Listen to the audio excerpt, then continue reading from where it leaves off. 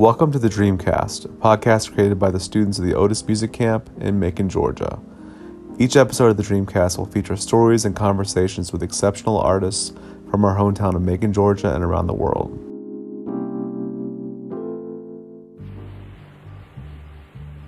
This week, we interview the amazing Marsha Wilson, a professional costumer for the film industry and the sister of Dreamcast producer Jamie Allalaw. During her interview, Marsha discusses her work and artistic point of view in a wide-ranging conversation that also explores Otis Redding's iconic music and fashion style. Hello, everyone, and welcome to the Dreamcast. I am so excited to welcome our guest today, Miss Marsha Wilson. This is a fun guest for me for a few reasons. One, I am fascinated by Marsha and all that she does, and namely, she's going to speak to us today about her position in the film industry.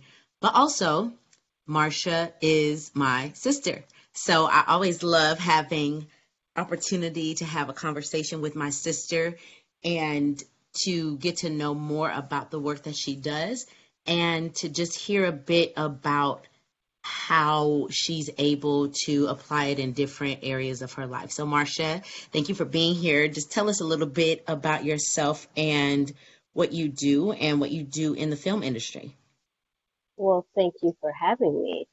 So I am a Pisces sun, Leo rising, and Aries moon. So that informs a lot about who I am. Very watery and mellow, go with the flow, and then when necessary, I bring out the fire, the flames, the personality, and the excitement. I am a costumer in the film industry, so that is comprised of set costumer, key costumer, truck costumer, background costumer, office costumer, and the current position that I'm holding is office costumer on the TV show The Game Reboot.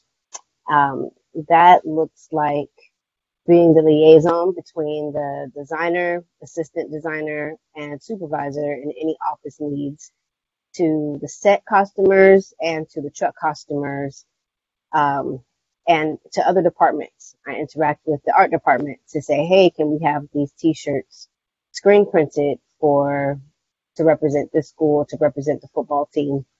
And then I communicate with my team to see what our needs are as far as pulling outfits or pulling pants to fit one of the main actors or to pull costumes. The biggest thing I do is to help pull background actors' costumes. They set the tone on set. They're mobile. I don't want to say that because it sounds like property, but they are like the mobile set decoration in the sense that you have a feel of where the actors are, what's taking place based on how the background actors are dressed, and how they're dressed tells you who they are.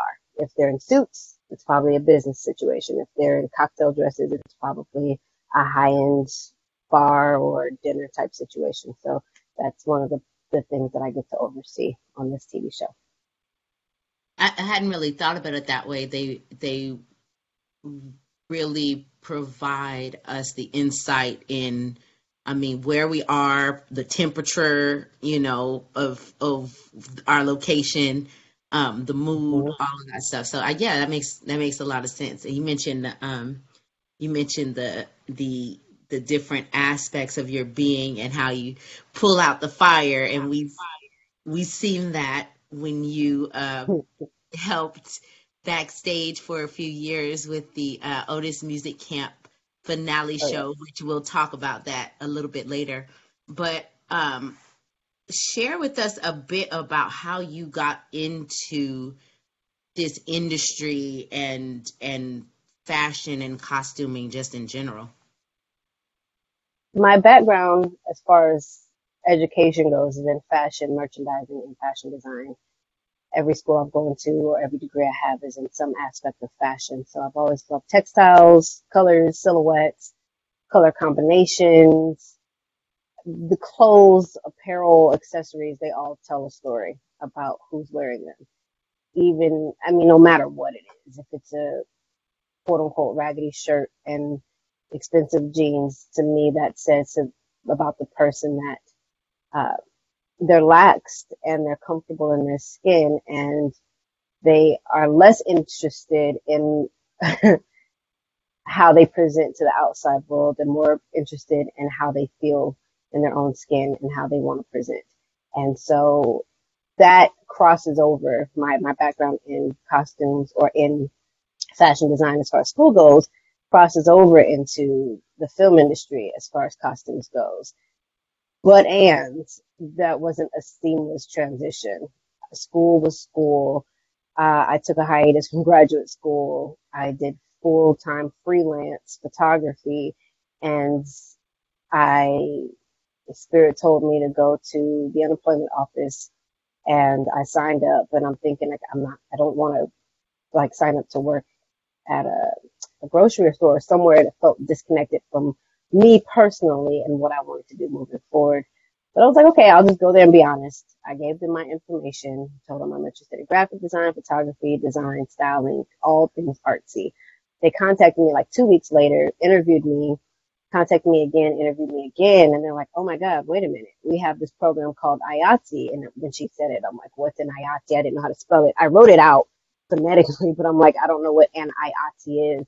And she was like, we just had an opening, or they just closed, but we're going to have an opening again for people to enter into this training program. This training program is like an adult internship. And so I was the third cohort that got to interview and got accepted into this training program. And they trained us for about a week, and then they sent us into the work field. And I was in the production office as a production PA. I did that for, I was supposed to be a month, but then they're like, hey, we'd like to keep you on for another month. So I did that. And that was for the TV show The Quad on BET. And then my first time on set was on a feature film, which is pretty dope because it doesn't usually happen that way. For feature films, it's usually like you've been in the industry a long time and all that good stuff. But you know how divine favor works. It's like when you're supposed to be somewhere, Spirit will put you in that position. So that's what happened there in locations. And then my locations manager knew I was interested in costumes. So I'd worked with him on a few productions, and there was one particular production the following year where he was like, I remember you said you were interested in costumes. And so he took it upon himself, went and talked to the designer and the costume supervisor and was like, hey, Marsha's interested in your department. So they reach out to me and they say, hey, are you available tomorrow? Look out for the call sheet to know your call time. I said, okay, great. Thinking I'm going to come in as a costumes PA, which is a production assistant, and it's somebody who's just, it's entry level. They're not even in the union. And I look on the back of the call sheet and they have me listed as a costumer, a BG costumer. And I'm like, a background, BG background, a BG costumer. And I was floored because one, that's more than twice as much as I was getting paid. And two, I'm just like, how are they trusting that I know what I'm doing? I mean, thankfully, I know I do. I have a background in wardrobe, so I understand presentation, I understand styling, I understand dressing the character or the person based on what that moment is calling for. And for me, that worked out, and I just appreciate that they had that kind of trust. So that's really how me getting into the film industry happened. It was this beautiful segue, not smooth, which very telling too, but this segue between costume design. I'm sorry, not costume design, fashion design in school, and then jumping into the film industry to do something that is very comparable. One of the things that I really enjoy about doing this podcast is getting to know people's journeys to where they are. And a common thread that I find, whether it be,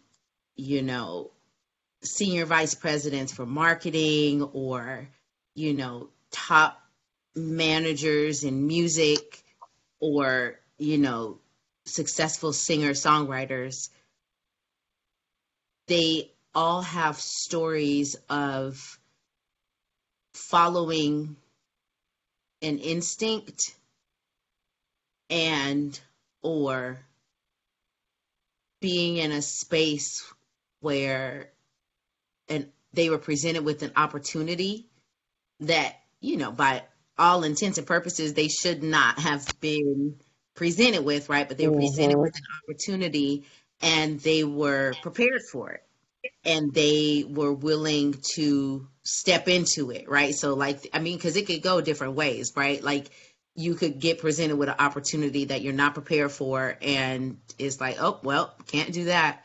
Um, or you could tell yourself you're not prepared for it and then be unwilling to step into it. But one of the common threads that I'm hearing from many people who are successful in their industries is that they met the opportunity with a willingness to step into it and with a level of preparation. So that's pretty dope to hear that that's, that's still consistent, even as, to me, it's like, okay, fashion design, costumer, film costumer sounds comparable to me. But also, I'm not gonna pretend like I don't know you. I know I've seen it, but as you've described, it wasn't a direct connection, right? It wasn't a seamless, direct Mhm. journey. And your photography, your graphic design, you're an all around artist just in general. And so it's just kind of, much as you described yourself as being a very water fluid energy, Mhm.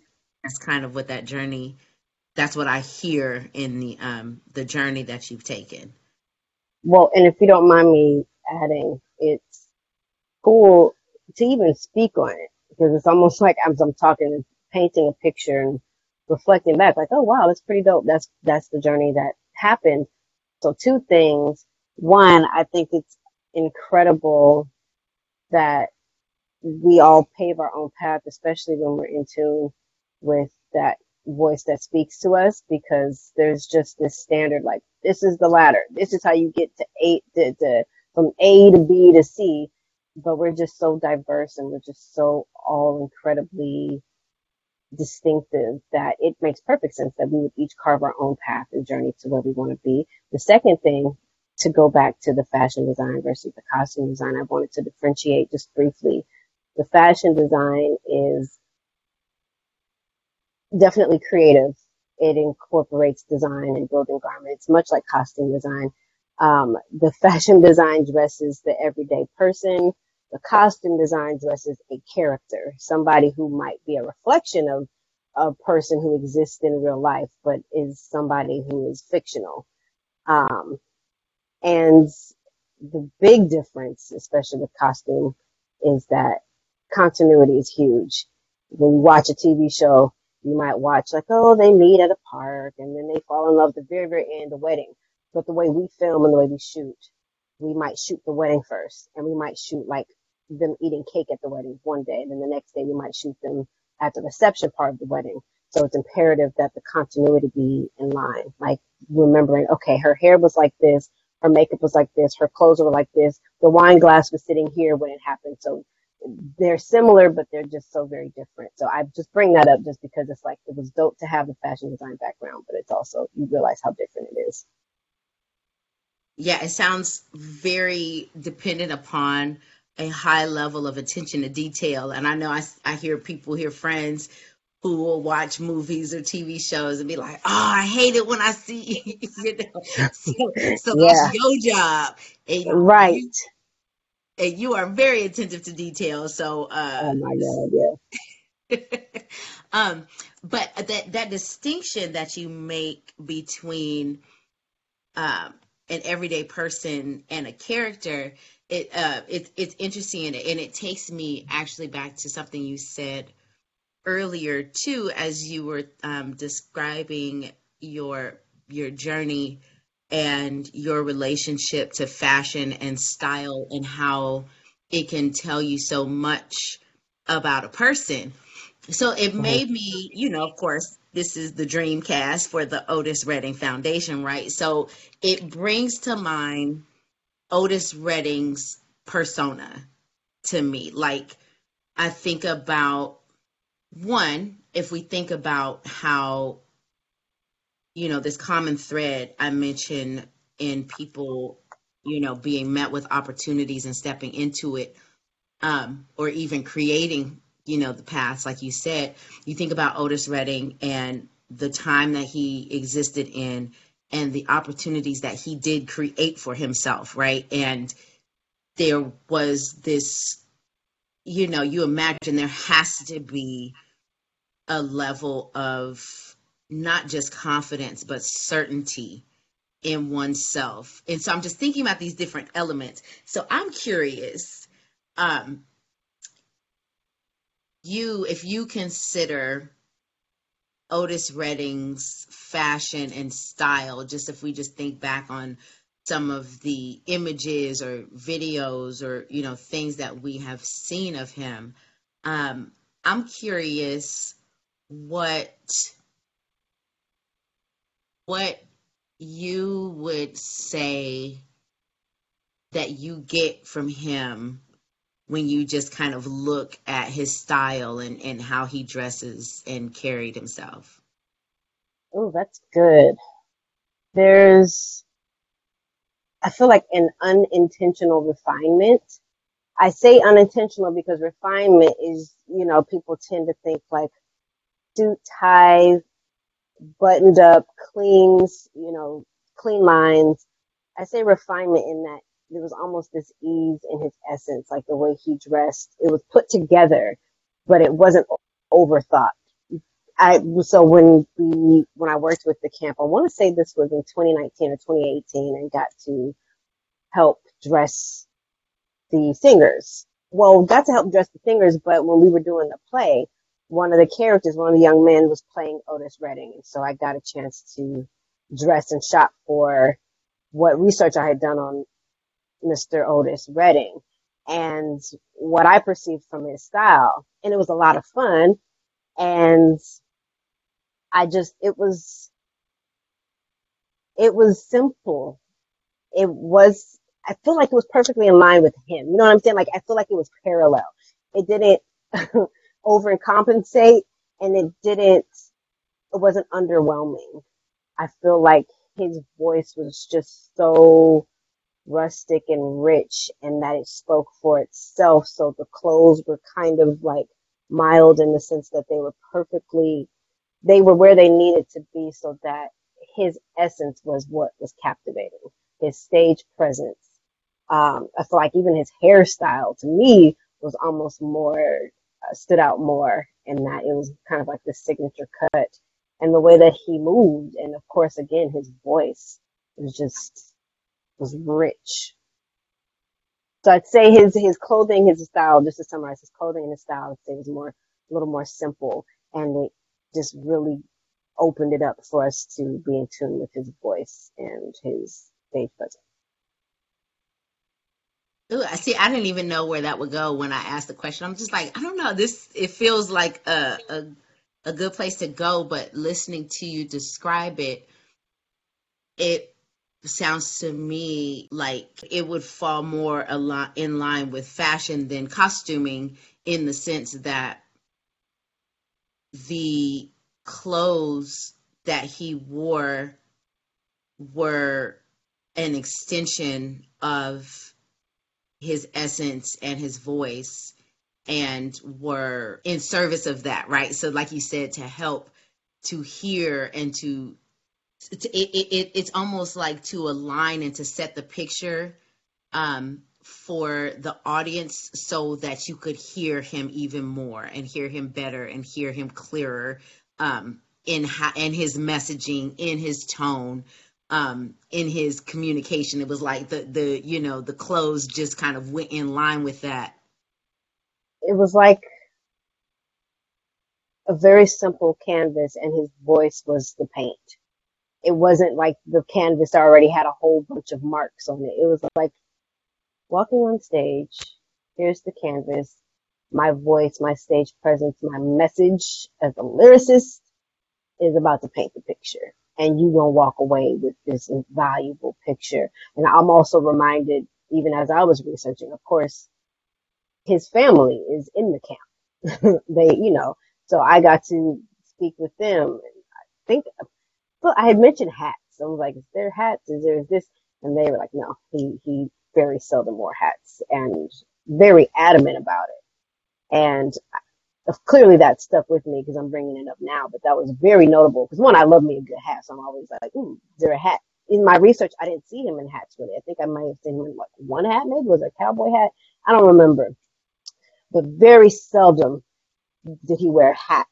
And that was something that I think Miss Carla had mentioned. I want to say that Justin had mentioned too, but there were a few resources that were like, nah.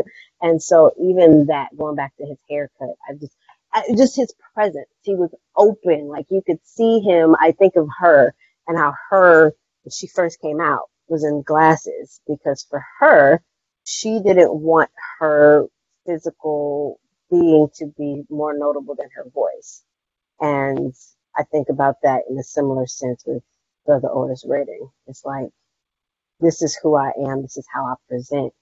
And the voice, again, the voice is what the paint that colors the canvas. This is really just opening up like a really different direction for me as I am in this conversation, because the reason we're here today in 2021 talking about Otis Redding was because of the level of impact he was able to have.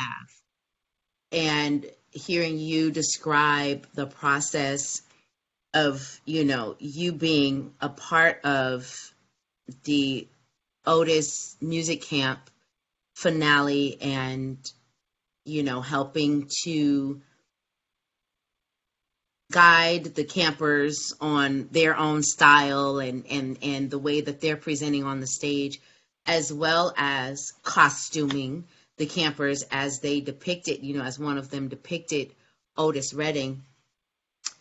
I'm hearing how the simplicity of his style was a focused intention that was almost strategically, and I don't know the level of thoughtfulness to this end, but was strategically set so that it was all in service of the voice, in a way that it wouldn't be distracting, in regards to like being not well put together, right? But also not being distracting as to be a departure from who he was and from his messaging.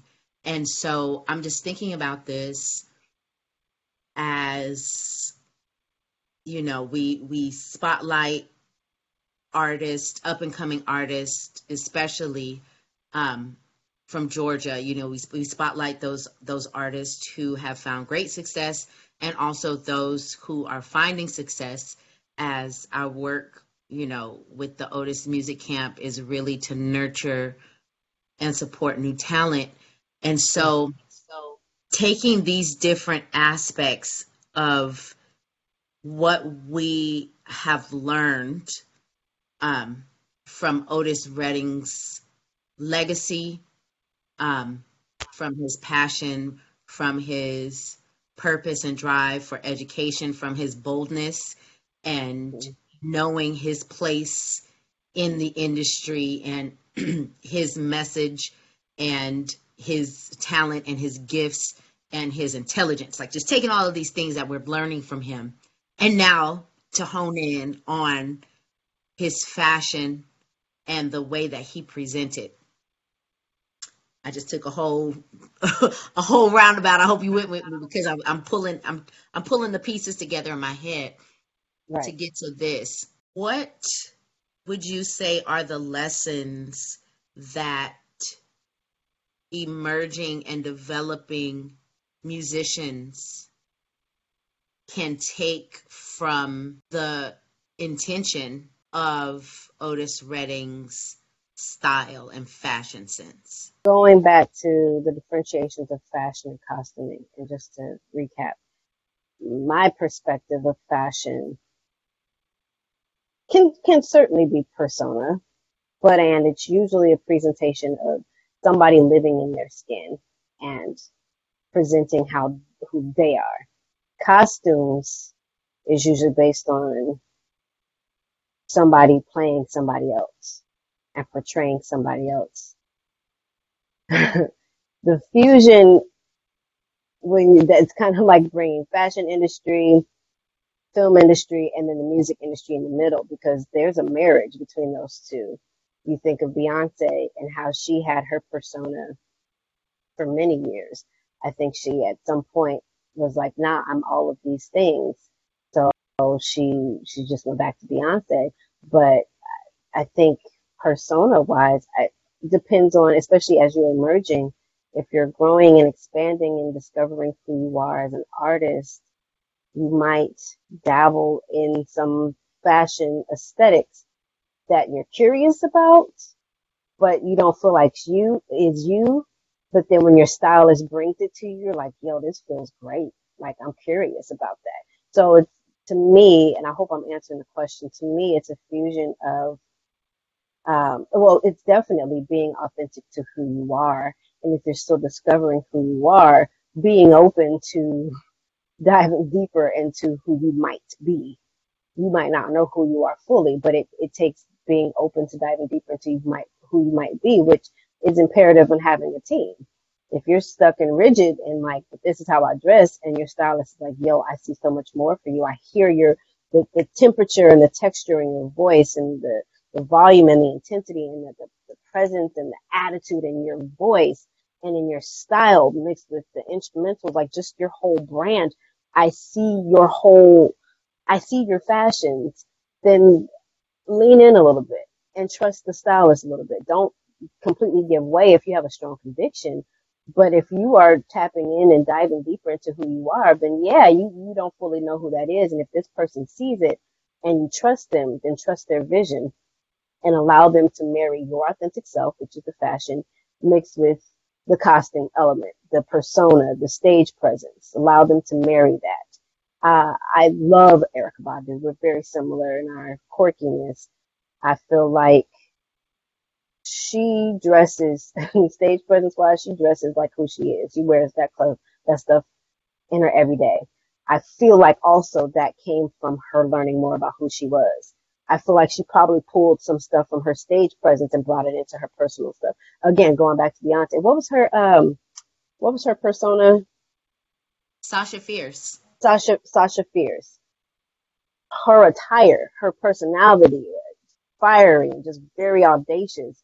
And Beyonce, parts of her didn't feel like she fully aligns with that Sasha Fierce, except for when she was on stage. But she started merging that stage presence with who she is and started realizing, like, yo, that's me.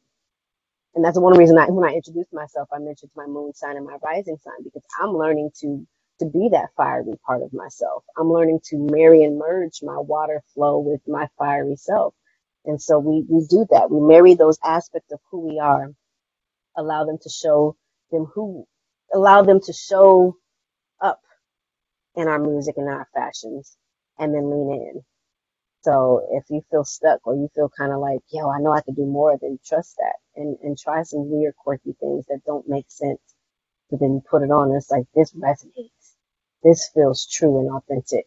And for Brother Otis, again, I feel like his authenticity came through his voice.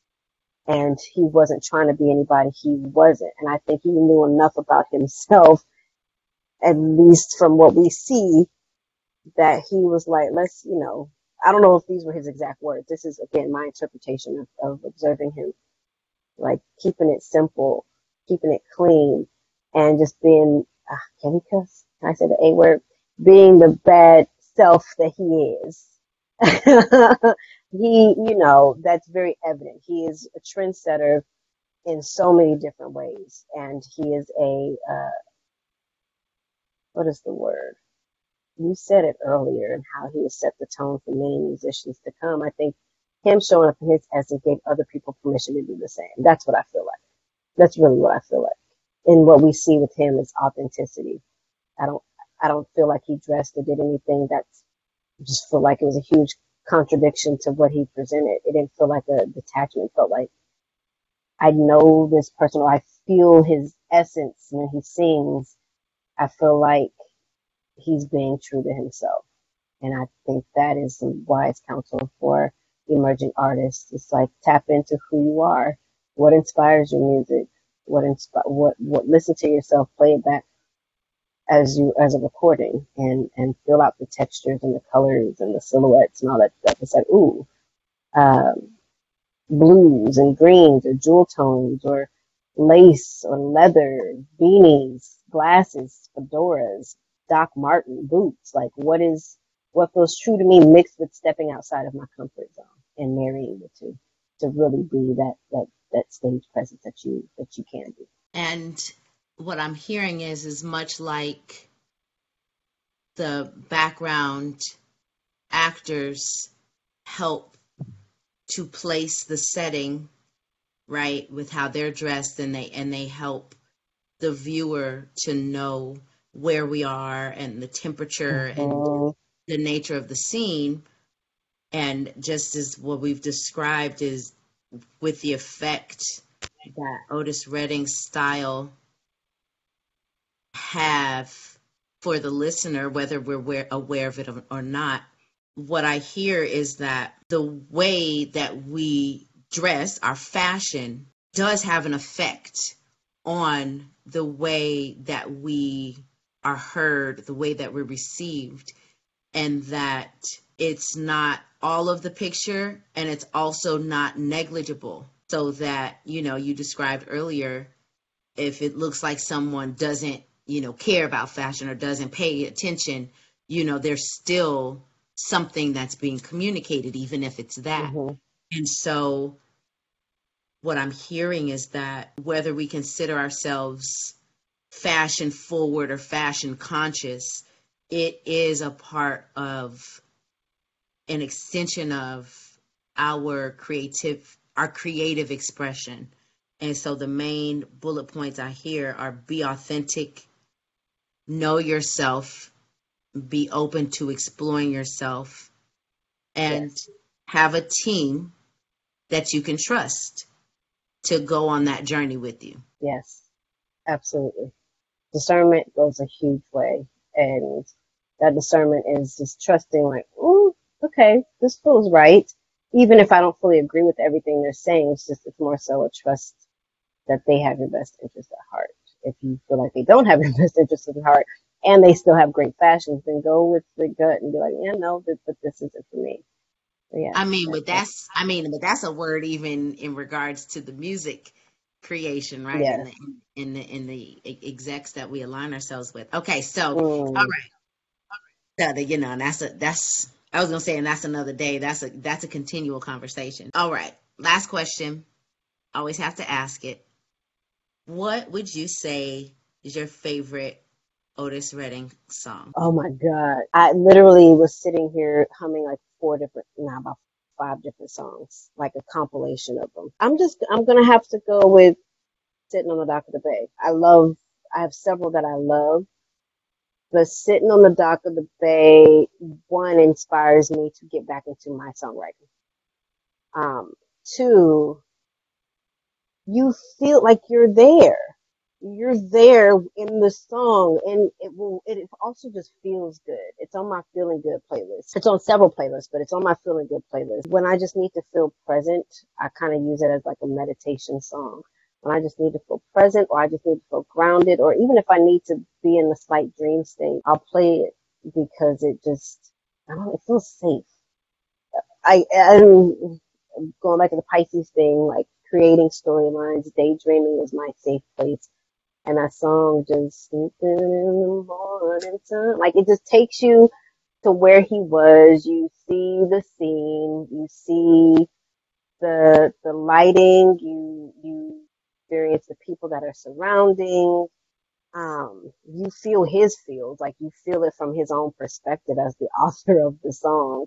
That's my jam. I was gonna say Hard to Handle, but I think I'm gonna stick with Sitting on the Dock of the Bay. And we'll take it. There's a reason why it was a classic, or it is a classic. Mm-hmm. Well, Marsha, thank you so much for joining us for this episode of the Dreamcast. Thank you for having me. This was exciting and quite an honor. Thank you for listening to the Dreamcast. The Otis Redding Foundation would like to thank the following people and organizations for their continuous support: the Otis Redding Estate, the Otis Redding Foundation, the Knight Foundation, the Georgia Council for the Arts, the Community Foundation of Central Georgia, and the United Way of Central Georgia. The Dreamcast is produced by Jamie Alilaw and Matt Miller with an amazing group of student producers. Our theme music was composed and performed by Zach Wilson. If you like what you hear, please leave a 5-star review wherever you get your podcasts. Stay tuned for more episodes of the Dreamcast. Watching the tide